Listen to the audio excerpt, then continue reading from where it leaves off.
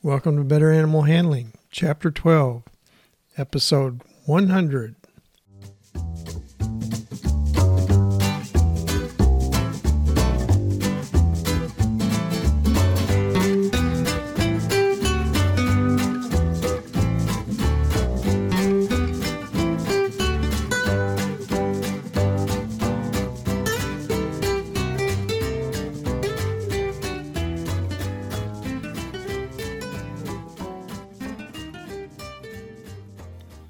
From the center of Missouri, USA, I'm CB Chastain, your guide to better animal handling, and Abby, my cattle dog and non-optional co-host.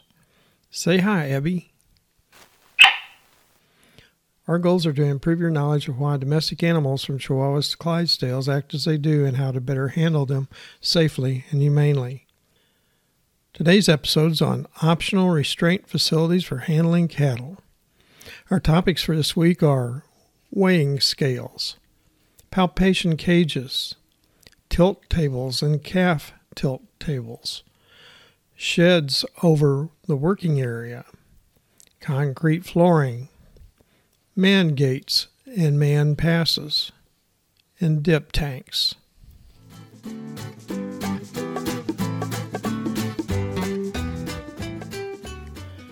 Cattle scales are inserted at the floor level and enclosed in a small pen or a stall, positioned just before a squeeze chute or after a squeeze chute.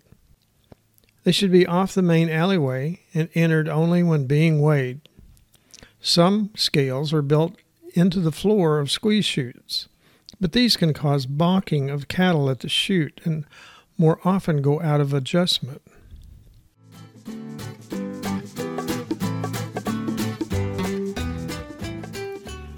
Palpation cages are used for pregnancy exams of cows, artificial inseminations, fertility testing of bulls, and castration of calves. Palpation cages have handler gates in the alleyway immediately behind a catch or squeeze chute.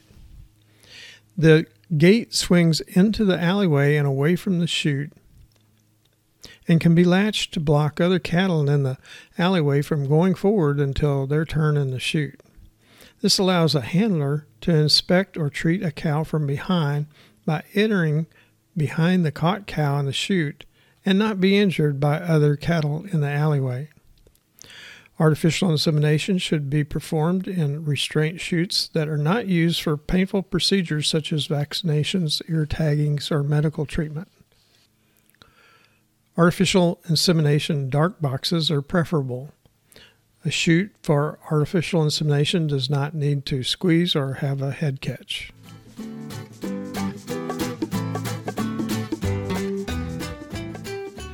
Tilt tables facilitate working on the flank, udder, or feet or legs of cattle.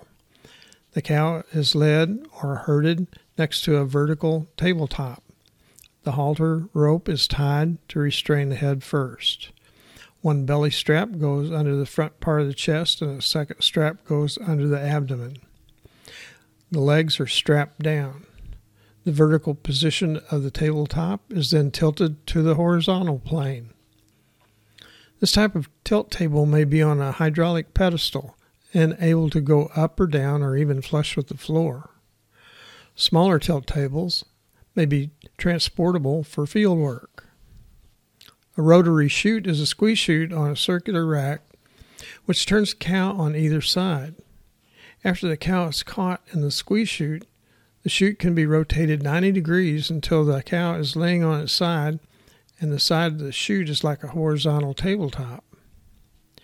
Horizontal chutes are safer for both cattle and handlers, but they limit the access to the cow's side more than a tilt table.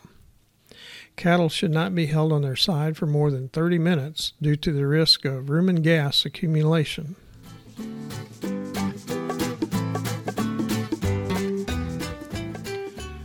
Calf tilt tables are reduced-size versions of tilt tables used for adult cattle.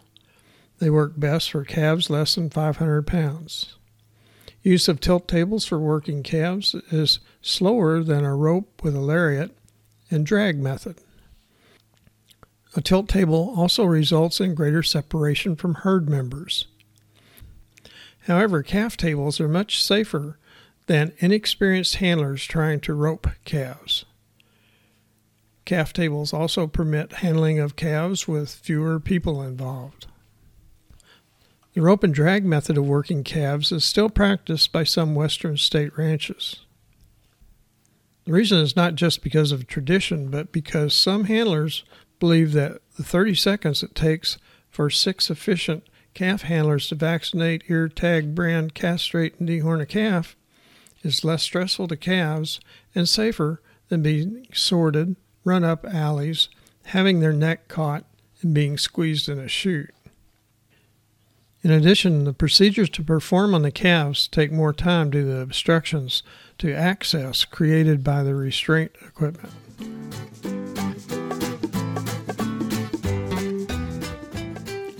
Sheds are helpful over working alleys and squeeze chutes, especially if equipped with lights, outlets, and a water source for cleaning.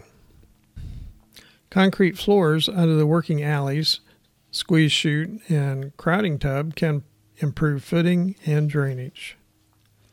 Man passes are fence gaps 12 to 18 inches wide for handler safety escapes. Man gates are 2 to 4 feet wide at a convenient location for handler movement and safety. Dipping of cattle for ticks has been replaced in most areas by acariciidal sprays, pour-ons, dusts, and ear tags. Dip tanks should have a funneled entrance that permits only one cow to enter the dip tank at a time. Otherwise, incoming cattle may jump onto a cow that's already in the tank. The in and out ramp should be cleated for traction and not exceed 20 degrees of inclination above the water. The decline in the lower aspect of the in ramp that's underwater can be a steeper drop-off.